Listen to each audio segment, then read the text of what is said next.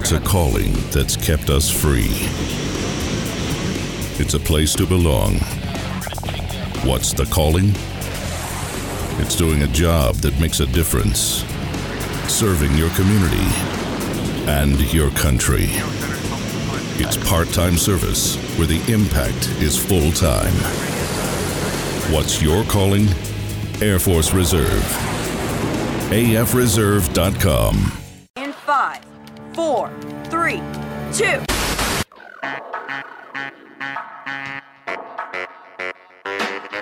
This is the Come On Network podcast. Come On Network. It's on the come up for sure. The best Pittsburgh-based podcast available. Is that so? If you're committed enough, you can make any story work. I once convinced a woman that I was Kevin Costner, and it worked because I believed it.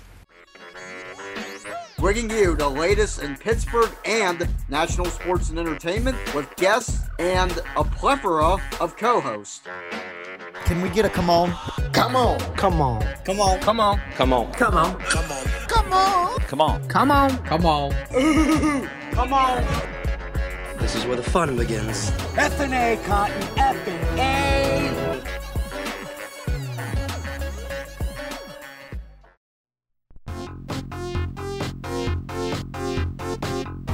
The Penguins are set to embark on another playoff journey. The 2021-22 NFL schedule has been released, and the Pittsburgh Pirates are 37 games into their 2021 campaign.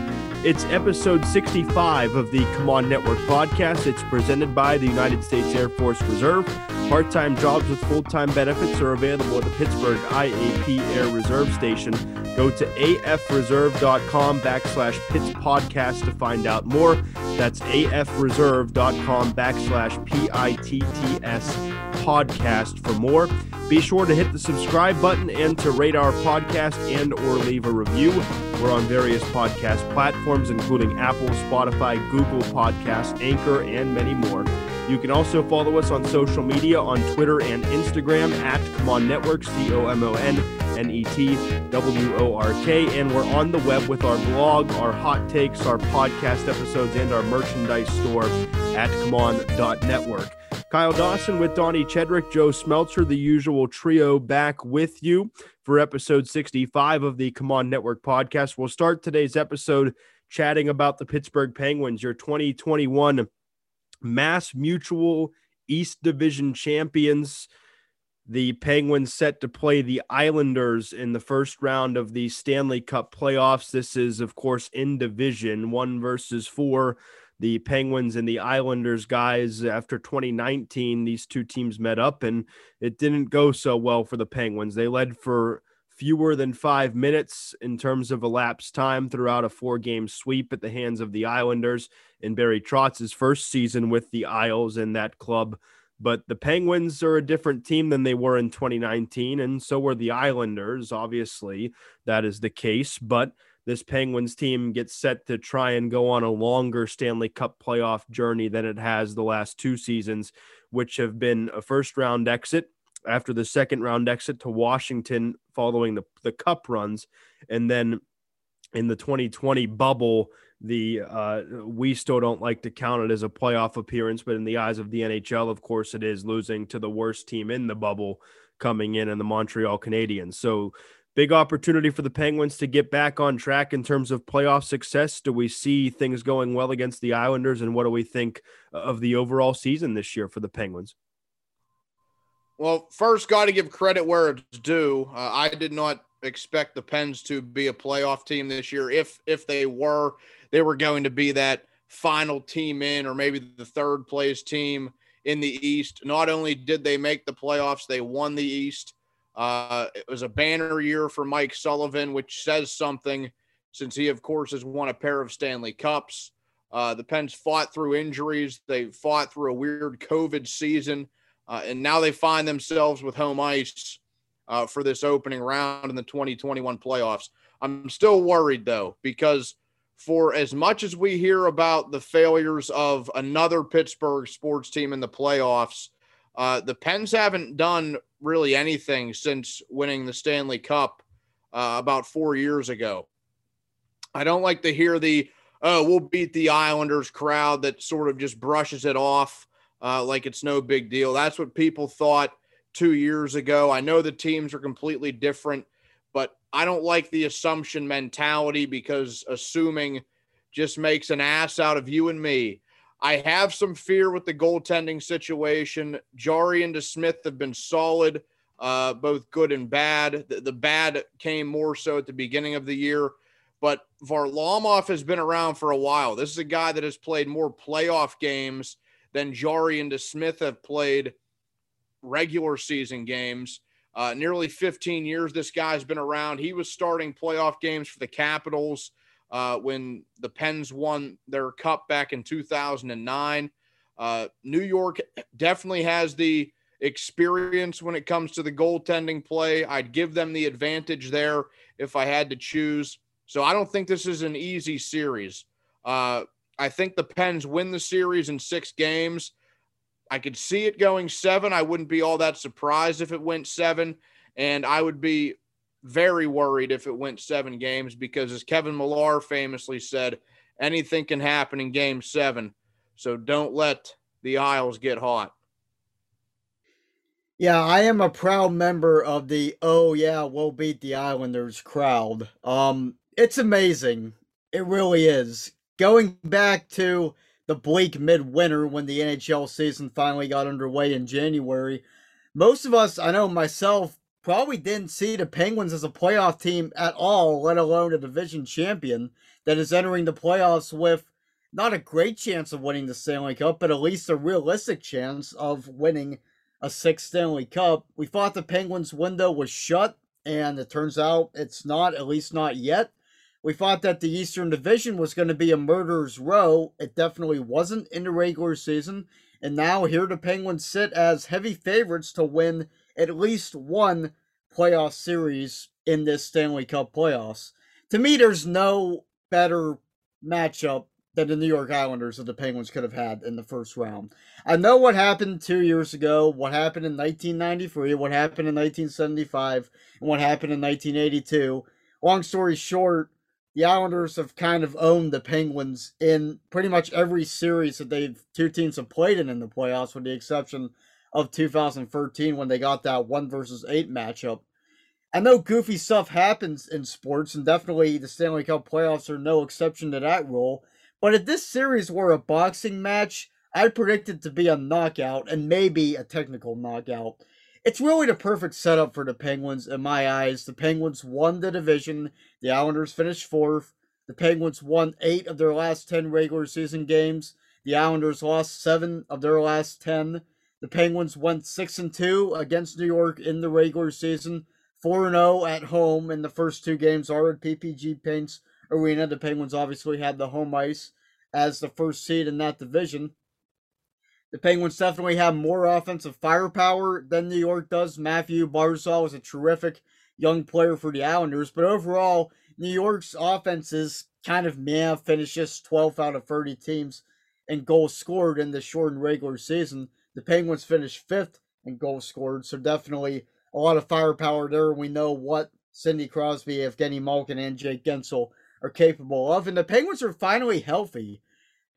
We've dealt with so much adversity with injuries all season regarding the Penguins. I just called the team "we" by accident. Apologies to Kyle Dawson. But on the contrary, the Islanders have Semyon Varlamov, who Donnie mentioned as a positive point for the Islanders when he's healthy. But Varlamov's been banged up. Now, he is expected to go for Game 1 of the series, but if Varlamov, for whatever reason, isn't able to go, then a rookie completely untested is the Islanders' backup. So who knows what happens there if Varlamov is not healthy enough to perform at a high level.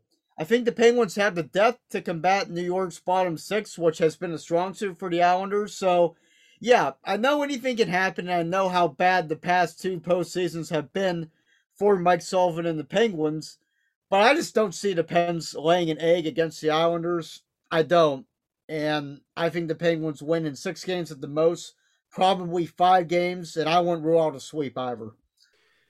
Yeah, I've kind of done a complete 180 on the Penguins this year, and it's a credit to what Mike Sullivan and the group has done in that dressing room and on the ice this year after the quit job by GMJR. They were 5-5-1 when Jim Rutherford up and quit on the Pittsburgh Penguins organization.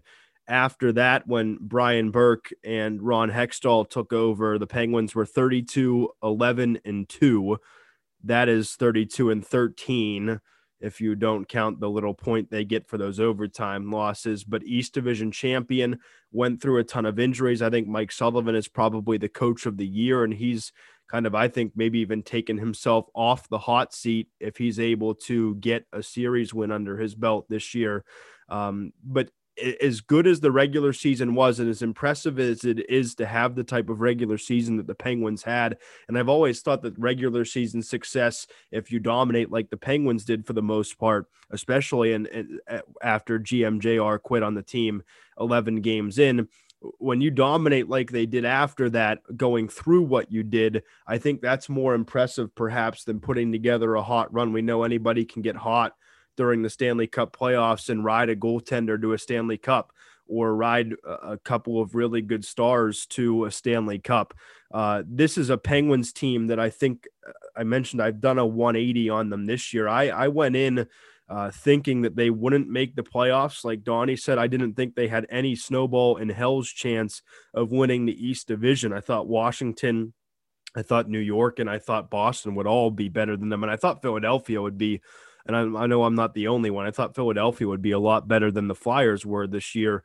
But the Penguins have kind of clicked all the right buttons. That said, the Islanders, as Donnie mentioned, should not be overlooked. Semyon Varlamov was 19-11-4 this year with a 2.04 goals against average, a .929 save percentage, and 7 shutouts to lead the league. The bottom line is that guy is an advantage over either of the Penguins goaltenders right now, because the two Penguins goaltenders have combined for one Stanley Cup playoff game, with Tristan Jarry starting one of the games against the Canadiens last year in relief of Matt Murray. And frankly, it's a damn shame that Matt Murray cost this team 2 years of its window, maybe 3 years of its window, because he just wasn't the same goaltender after the Penguins won the Stanley Cup in 2017. And it wasn't just Matt Murray. It was a lot of the stars too. Sidney Crosby was abysmal against the Islanders in 2019. He was a -4 in the 4 games combined with just 1 point. It was an assist during that 2019 series.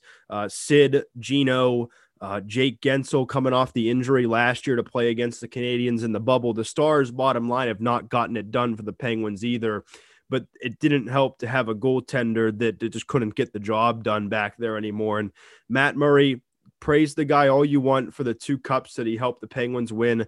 That is obviously a significant piece and will always be a significant piece of his career in the NHL, but that guy might be out of the league by the time that the Penguins window might be closed at this point. If you think Sidney Crosby and the Jeff Carter acquisition, he's been phenomenal, by the way, which is another thing that I've done a complete 180 on. I didn't think that was a great addition when it happened, but he scored 9 goals in 14 games, and he was pretty damn good for the Penguins. But the Stars have to show up. The goaltending has to show up. The defense has to be a little bit more protective and not go all the way back to just playing a system. But I think the Penguins defensively are fit to match up well with the Islanders and what they have on the blue line. Now, Mike Matheson probably isn't going to play, but you have those puck-moving defensemen. You have those guys that are quick on their feet, are able to turn on a dime and kind of move out of the zone. And that was the biggest problem in 2019 against the Islanders, was it never seemed like the Penguins could get out of their own zone and go get shots on goal on the other end. And they had problems with entry into the offensive zone as well. So I think these are 2 different teams. It's good for the Penguins that Anders Lee has done for the year.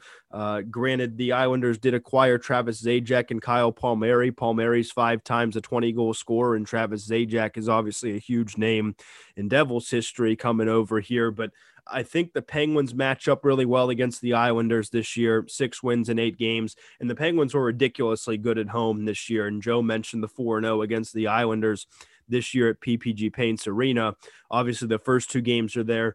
In 2019, the Islanders had a home ice advantage in that series that they swept. I would not be surprised, like Joe said, to see this be a sweep. for the Penguins. I think it's probably a 5-game series win, but I'll tell you one thing, and I know that Donnie and Joe feel the same way on this. If this team loses this series, we're going to have a lot to talk about like we did the last 2 years. If we had the podcast before then, of course, we had it after the Canadian series last year. If we'd have had it after the Islanders series, you could have gone to the well with it. There's going to be a lot to talk about, and heads should probably roll if they lose this series, because this is as good a matchup for the Penguins, I think, as they can get. Now, if they get to round 2, Boston and Washington, if Alexander Ovechkin is healthy, those are different stories once you get to round 2. And then it's open for there. Anyone can make a conference final at this point, or in this case, just the semifinals of the Stanley Cup playoffs. But we'll see if the Penguins have a chance to win the Cup. I don't know that they're a favorite. I don't know that maybe they're even in the discussion for a lot of experts, but maybe the Penguins need it that way. They've always been a team that is kind of played better under the radar a little bit. And when they're not expected to do great things, they've come out of the woodwork and done some great things. So we'll see with the Penguins. Game 1 of the Islanders and Penguins series will be Sunday at noon, and then the 7-game series will ensue from there. But the first game on NBC, and of course we'll be watching, and we hope that you'll be watching as well. We'll have a ton to talk about with the Penguins after that series. Let's, guys, flip over to our next topic. That's the NFL's schedule release. Of course, as we're recording this, it came out on Wednesday, the 12th of May.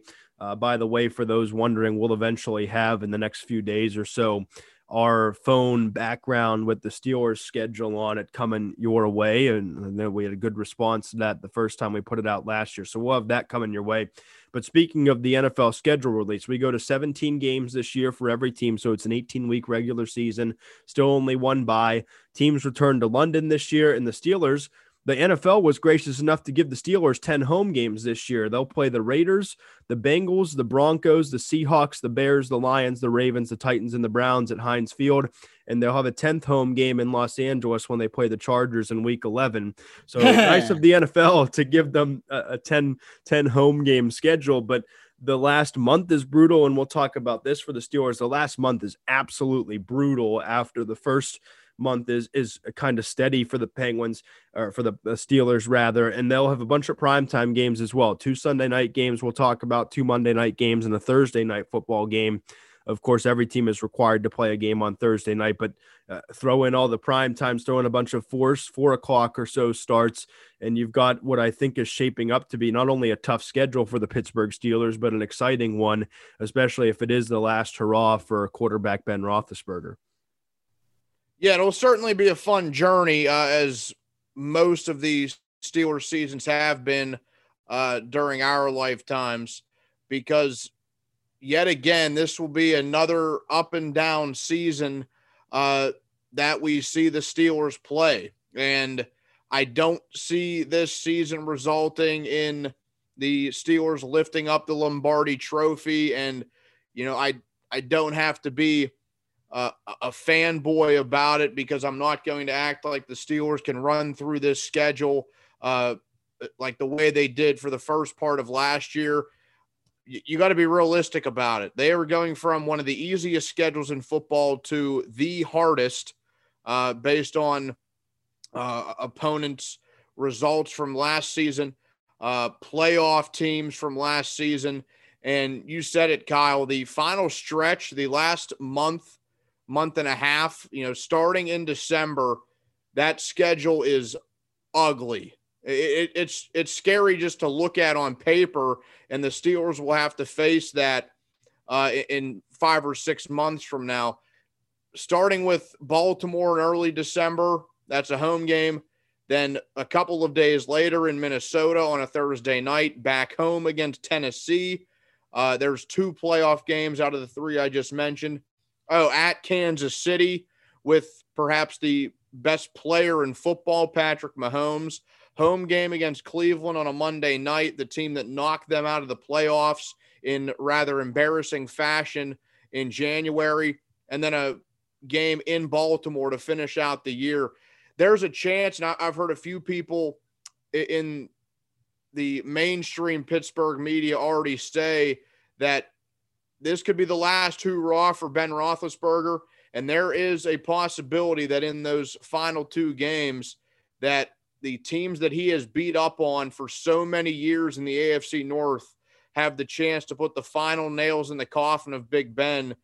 And there's a chance for that to happen. Cleveland and Baltimore will have 2 huge chances to likely make sure Pittsburgh does not make the playoffs or dim their chances if they do squeak in, because this is an absolute gauntlet of a schedule. If the Steelers don't start something like 7-4, 7-3, around that number, I don't like their chances of getting into the playoffs. I don't know what kind of records we'll be looking at around that time, but they have to be a lot better than they appear before they hit that final stretch, because I see them losing at least 4 out of their last 6, and I think I'm being generous having them beat teams like Minnesota and Tennessee. Baltimore is always tough, whether it's home or away. Cleveland is no joke anymore, as we all know. And at Kansas City, that one could be very ugly within itself. You don't see the Steelers get truly blown out often, but that could be one of the times that happens. I know you guys are going to say it, this team is right around 500. That's pretty much where I have them right now. But, I don't like to guess the games months before the season even starts, because so many different things could happen. There could be key injuries here and there. There's a chance they get very lucky in week 4 and week 5, depending on what Aaron Rodgers does. The Steelers play at Green Bay. Aaron Rodgers claims he never wants to play it down for the Packers again. And the main team that has been linked to him in trades is the Denver Broncos. The Steelers play them the next week. There's a chance that out of those 2 weeks, they don't have to face the future Hall of Famer and reigning MVP. If that's the case, they could go 2-0 in that stretch. And with the way the schedule looks, they're going to need it. Yeah, it's one thing that's really unique about the NFL is how important strength of schedule plays into how we predict a team's regular season to go. Before a Penguin season, when we break down how we think the Penguins are going to do, we mainly talk about what's on the roster. We talk about the strength of the division and what they have to face. But in terms of strength of schedule, maybe this year was a little different because every game was intra-divisional. But with a normal 82-game schedule, we don't really think about how hard of a slate the Penguins have. Same thing with the Pirates in baseball. We don't talk about strength of schedule in MLB really at all. But in football, how easy or difficult a schedule is really kind of sways how we see a regular season going. The Steelers were 12-4 last year, and you damn well better believe that team was aided by a weak schedule. The schedule's not going to help them this year, my friends, at all. The Steelers won't get to play the entire NFC East. Jacksonville is not on the schedule, much to Devin Bush's chagrin. The Ravens will not have half of their roster out with COVID when the teams play. Instead, the Steelers get to go to Kansas City and try to stop Patrick Mahomes. They get to go to Green Bay and possibly try to stop Aaron Rodgers. And if they don't have to stop Rodgers at Lambeau Field, they play the Broncos next week, as Donnie mentioned. And if Rodgers is going to get traded, he's probably going to Denver. So the Steelers will likely have to face Aaron Rodgers, whether it's in Packers green or Broncos white and orange. Going to Minnesota on a Thursday night in December will not be easy. Nothing about the Steelers last month will be easy at all. I think going back to last year and comparing that to what's currently on the roster this year, post-free agency and post-draft, the team might be a little worse, but it's not much worse from the squad that went 12-4 and won the AFC North last season. Some would argue it's not worse than last year's team at all. But the biggest reason I agree with Donnie and I think I agree with most other people, that this is going to be a fairly average football team between 7 and 9 wins, is because of how difficult the schedule is. And that's a unique thing about the NFL. A big part of how successful a team season is the hand they're dealt with the NFL schedule. And that's part of the reason why Wednesday night was such a big deal for football fans, even though the reveal of the schedule is a fairly mundane event in other sports. Yeah, I think I agree with both of you when it comes to the Steelers, and for a lot of the reasons that you guys have already mentioned. And we talked about this, and we will continue to talk about it as we get closer to football season. But I refuse to, and if you ask Jack Hillgrove, who obviously everyone has heard on the Come On Network podcast here, if you ask him, the Steelers are already 0-1 with the game against the Bills in week 1. Now, obviously, that is an extremely tough game at Buffalo to play in a game that the Steelers lost last year in Buffalo. Obviously, Buffalo had some playoff success, ended up playing for the AFC Championship and couldn't get by the Chiefs in that contest. But this is a Steelers schedule that is just not easy, and there's no way around dancing around that fact. The last month is a buzzsaw. It's brutal. If you want to say that they can beat the Titans, okay, great. The Chiefs, the Browns, the Ravens after that, good luck with that. After you play Buffalo on the road, after you likely have to play Aaron Rodgers at some point, you have to play the Seahawks, whether they're coming here or you're going to what it's not what it used to be anymore out there. But if you're going to Seattle, same point being, there are some very winnable games, obviously, on this schedule. I think the Bengals are still 2 winnable games. I think the Raiders is a winnable game. When you go out or when you play the Las Vegas Raiders at home, instead of going out to the West Coast, the Bears, I think, are a winnable game at home. The Lions are a winnable game. That's a team that is still kind of developing and trying to figure things out. And maybe you get one against Cleveland, but in Minnesota. But I don't know that this schedule is as easy as some Steeler fans are still making it out to be. Some Steelers fans are out there, and I think this is to credit to us three.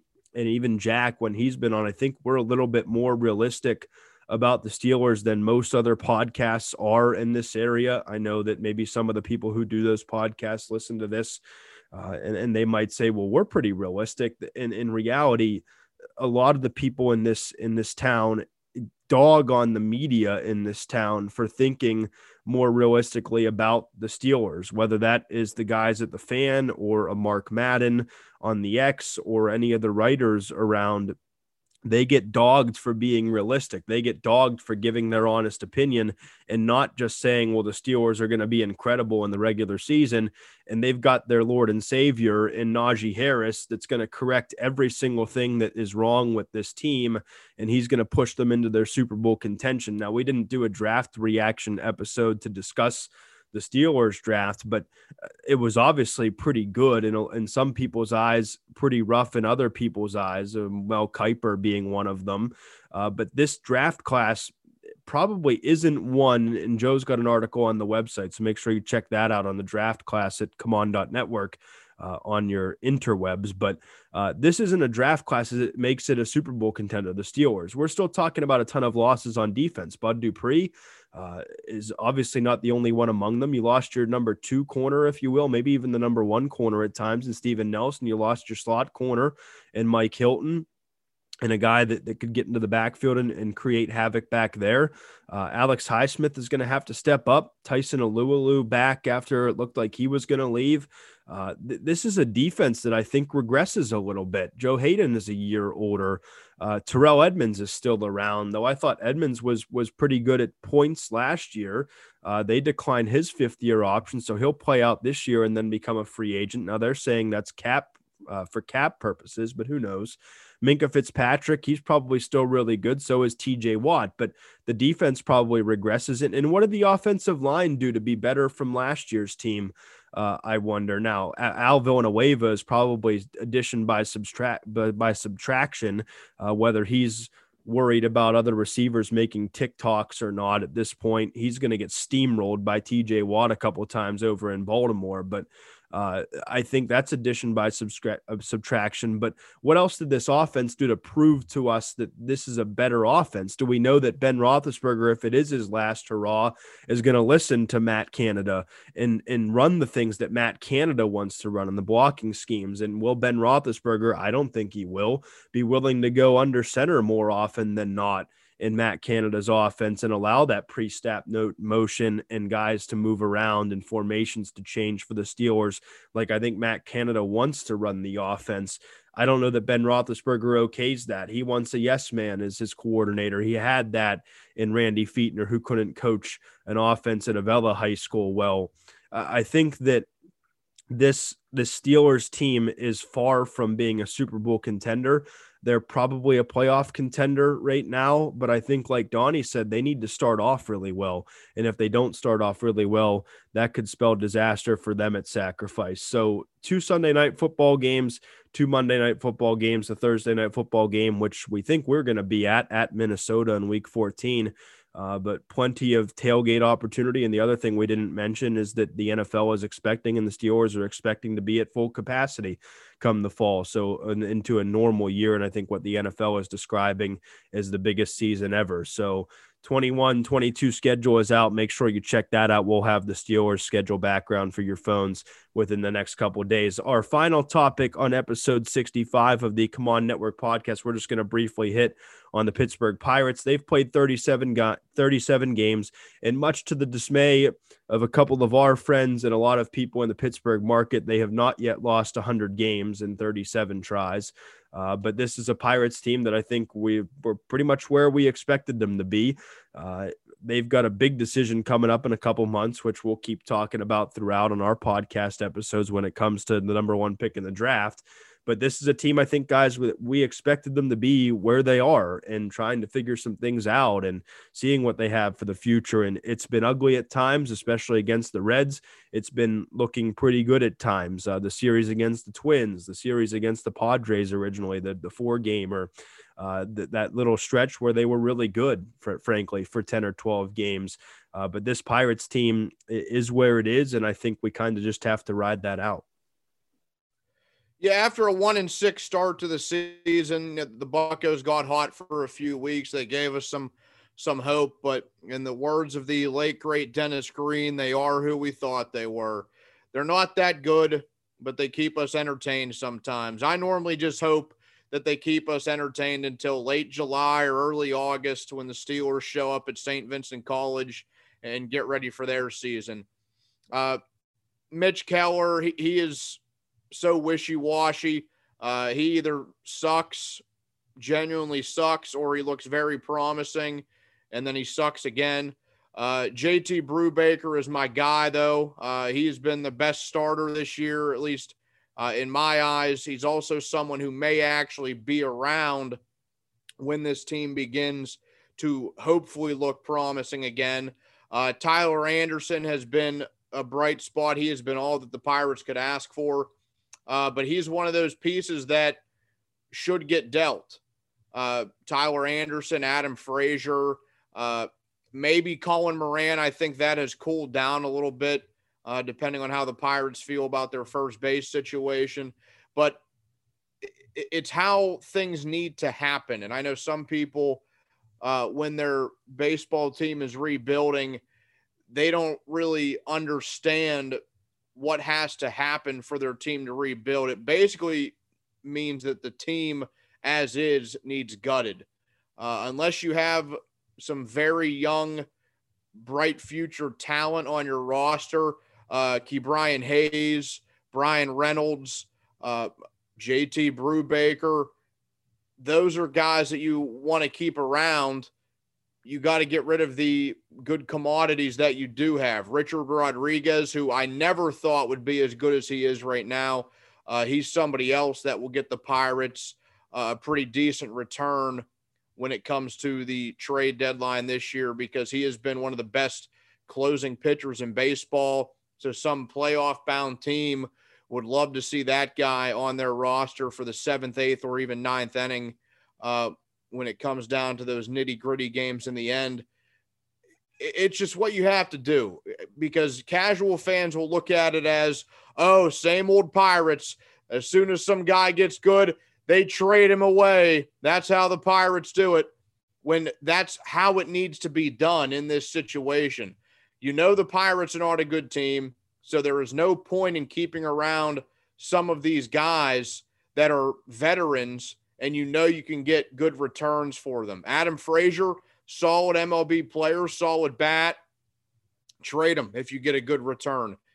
Tyler Anderson will absolutely be traded. I had some guy on Twitter last week say, why would you trade Tyler Anderson? Just let him finish out the season. He looks good. That's the whole point why you trade him, because his value may never be higher than it is once we get to late June or July, closer to that trade deadline. That's just what has to be done. And if the Pirates are still bad 5 years from now, then it didn't work. But we're not going to know for the next few years if this whole thing works in the Ben Cherington era. And you mentioned the big decision that they have coming up when it comes to the draft, and we're now seeing more that the Pirates are going away from the two deadlocked pitchers at the top, Kumar Rocker or Jack Leiter, and they're liking a catcher out of Louisville. They're liking a high school shortstop from California. Please just take one of the pitchers. Throw us a bone. There are so many shortstops in the system, and I don't know if I'd like going catcher with the first overall pick. You guys know better than me here, but I feel like the two pitchers that are in the top of this draft are pretty close to can't miss, and they will be in the big leagues sooner rather than later once they do get drafted. And by that, I mean probably within 2 years. Just make the right choice, sir. You have two options. You have two ways you can go with it. And I'm now worried they're not going to go with one of those two picks.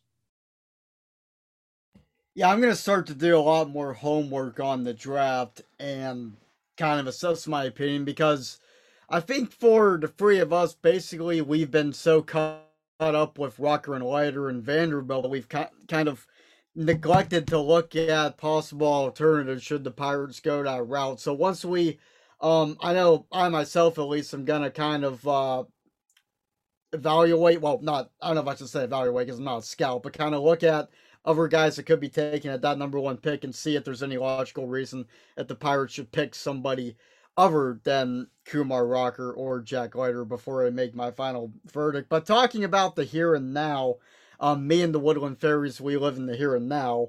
This season is all about looking to find the positives. And we knew it was going to be that way coming in. We don't have the stress of thinking about if the Pirates are going to make the playoffs or even finish 500. This team would be lucky to win 65 games. It's not a good baseball team. It's going to finish last in the NL Central, and there's not much Derek Shelton can do to fix it because he simply doesn't have enough good players to manage, and the best player he does have has played one full game this season and is on the 60-day IL. So the best things to do for us as fans is to just look for the good things that are happening around this ball club. Sadly, the rise of Ke'Bryan Hayes into MLB superstardom isn't one of those storylines right now, but there's definitely still some bright lights shining for the Pirates. The starting rotation, minus the ticking time bomb that is Mitch Keller, has been much better, I think, than we expected. Tyler Anderson has been excellent, which is important because it means, knock on wood, they'll be able to send them off for prospects at the trade deadline or before the trade deadline. JT Brubaker has been very good as well. We hope to see him keep progressing because he's the guy, unlike Anderson, that we hope will still be around whenever this team is a contender again. On the back end of the rotation, Trevor Cahill has had his moments, and Will Crowe has done pretty much all you can ask him to do as a number 5 starter. He definitely isn't embarrassing Ben Cherington, especially since Josh Bell continues to stink up our nation's capital. The back end of the bullpen, I think, has definitely been a bright spot. Richard Rodriguez has followed in the lineage of Pirates closers over the past decade. Kyle Crick has been fantastic and kind of a bounce-back year for him. Both of those guys, I fully hope / expect to be traded in at or before July because we know how important a bullpen can be to contenders down the stretch, so hopefully both of those guys can go. Rodriguez for sure will be gone if he doesn't get hurt. David Bednar, also in the bullpen, is proving more and more by the outing, I think, that he's more than just a local guy who made it and a good story. This guy's went to Mars and he's from Pittsburgh. He grew up rooting for the Pirates and now he's on the Pirates. Good for him. This guy can pitch. And I don't want to overreact or think too far ahead because, like I said, I'm living in the here and now with the Woodland Fairies. But could the Mars High School graduate be closing games for the Pittsburgh Pirates on a regular basis in 2022, assuming Crick and Rodriguez are both gone? I think that's definitely a possibility. He continues to look better and better as the years go on. He hit 100 miles an hour Wednesday afternoon against the Reds. So I think that's definitely something to think about as the team continues to rebuild and these young guys continue to blossom and get better. So he's a guy to watch. And the whole bullpen really of young guys, Sam Howard also amongst them, those are guys to watch as this team falls further and further behind in the standings as the summer goes on. So yes, the Pirates are bad, but this year is all about looking at players who, A, play well enough to get traded and thus help the Pirates attain prospects that can help in the future when the team is ready to compete again, and B, watching players that are already at the big league level like JT Brubaker that are young enough and good enough to help the Bucks when the team is ready to win. And hopefully that's only a few years down the road. Well, I think it can be a few years down the road, and I won't go too long. I think you guys have made, and especially Joe, both made some really good points on this. And I talked about this on the Pittsburgh Sports Live podcast with Mike Ostie a couple of days back. And this is a team that if you expected the team to be good, if you had expectations, I think you were doing it wrong. We said on our preview that it was going to be easier for us to go in with little to no expectation for the Pirates because like what Joe said is the entire goal of this year is to see what the Pirates have for the future and is to see if guys can play well enough to get something return wise for the Pirates this year. Richard Rodriguez is a guy both of these guys have made a point about to get traded. Kyle Crick could get traded. I don't know that any of the position players at this point are at that stage. Maybe the Pirates can get a can of pop or something or a can of Icy Light for Todd Frazier because he was absolutely atrocious while he was up here. But remember when Pirates fans were bitching and moaning after Todd Frazier didn't make the team out of spring training, and then he comes up after making the team and just his worst L of the year may have been to DK on Twitter and Mark Madden, but he was atrocious. I mean, listen, the lineup isn't good, though. We knew the lineup wasn't going to be good. I don't know why it's a shock to some people when the lineup gets put on social media by the Pirates social team and it doesn't look good. I don't know why that's a surprise. We knew, especially with some injuries to Gregory Polanco and Colin Moran and other guys, if this team wasn't healthy at the top of its lineup, we knew it wasn't going to be great. Ke'Bryan Hayes hasn't played since opening day. That's obviously something that's another discussion point for the Pirates is when they get him back, things might go a little bit better for the Pirates on the field because you're getting arguably your best player back, at least defensively. He's definitely the best player. Offensively, kind of go wherever you want with that. Brian Reynolds has had a little bit of a bounce back. He's been pretty good. He probably is a part of this team's future. And that's what you're trying to figure out is who is a part of this future, who is not a part of this future, whether that is because they just stink or if that's because they'll be traded and you can get prospects in return. In the end, the goal of this season is to get prospects and figure out what is in your future. We're going to see another one as this episode comes out on Friday the 14th. We're going to see Miguel Yajure pitch for a second time. He's going to come up and make a start. We're seeing another glimpse of Will Craig after we saw him toward the end of 2020.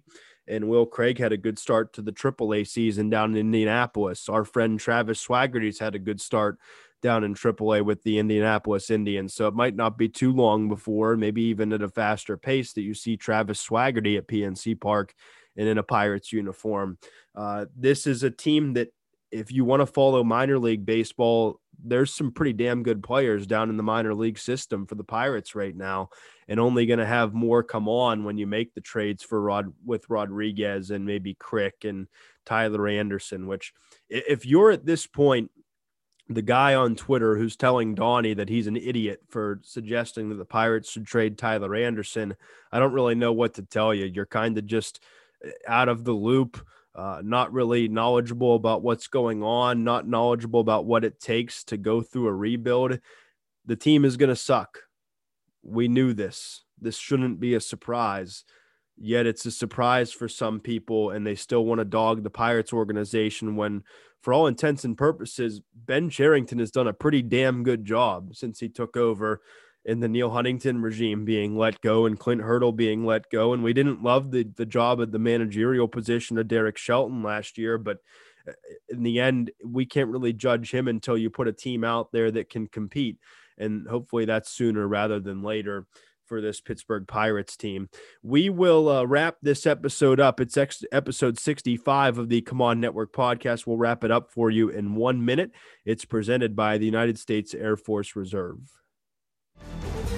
Zetterberg and Stahl to go for it with 6.5 to go. Off the tie-up. It comes back to the point. Rapolsky, the shot. Knocked down in front. Scramble. There's Zetterberg. Shot. Another shot. Oh, by Fleury. The horn sounds and the Penguins have won the Stanley Cup. Doc Emrick here. If you want to know all about sports, just stay right where you are. The Come On Network. It's a calling that's kept us free. It's a place to belong. What's the calling? It's doing a job that makes a difference. Serving your community and your country. It's part-time service where the impact is full-time. What's your calling? Air Force Reserve. AFReserve.com. Before we go, a reminder to hit the subscribe button and to rate our podcast and or to leave a review. That was episode 65 of the Come On Network podcast. People can listen to us and find us on any podcast platform for the most part. It includes Apple, Spotify, Google, Anchor, and more. Follow us on social media. We're on Twitter and Instagram at Come On Network. That's COMONNETWORK. We have our website as well at ComeOn.network. It has our blog, our hot takes, the podcast episodes, and you can find our merchandise store there as well. That's at ComeOn.network/store. But the website is up and live and running at ComeOn.network. Today's episode of the Come On Network podcast is and was presented by the United States Air Force Reserve. Part-time jobs with full-time benefits are available at the Pittsburgh IAP Air Reserve Station. Go to AFReserve.com/Pitts Podcast. That's AFReserve.com/PITTS-PODCAST to find out more. Until next time, stay safe, go Penguins, let's go Bucks, and come on.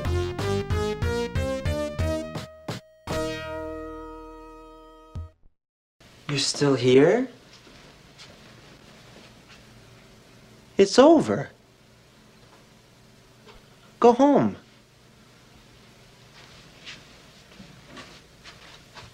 Go.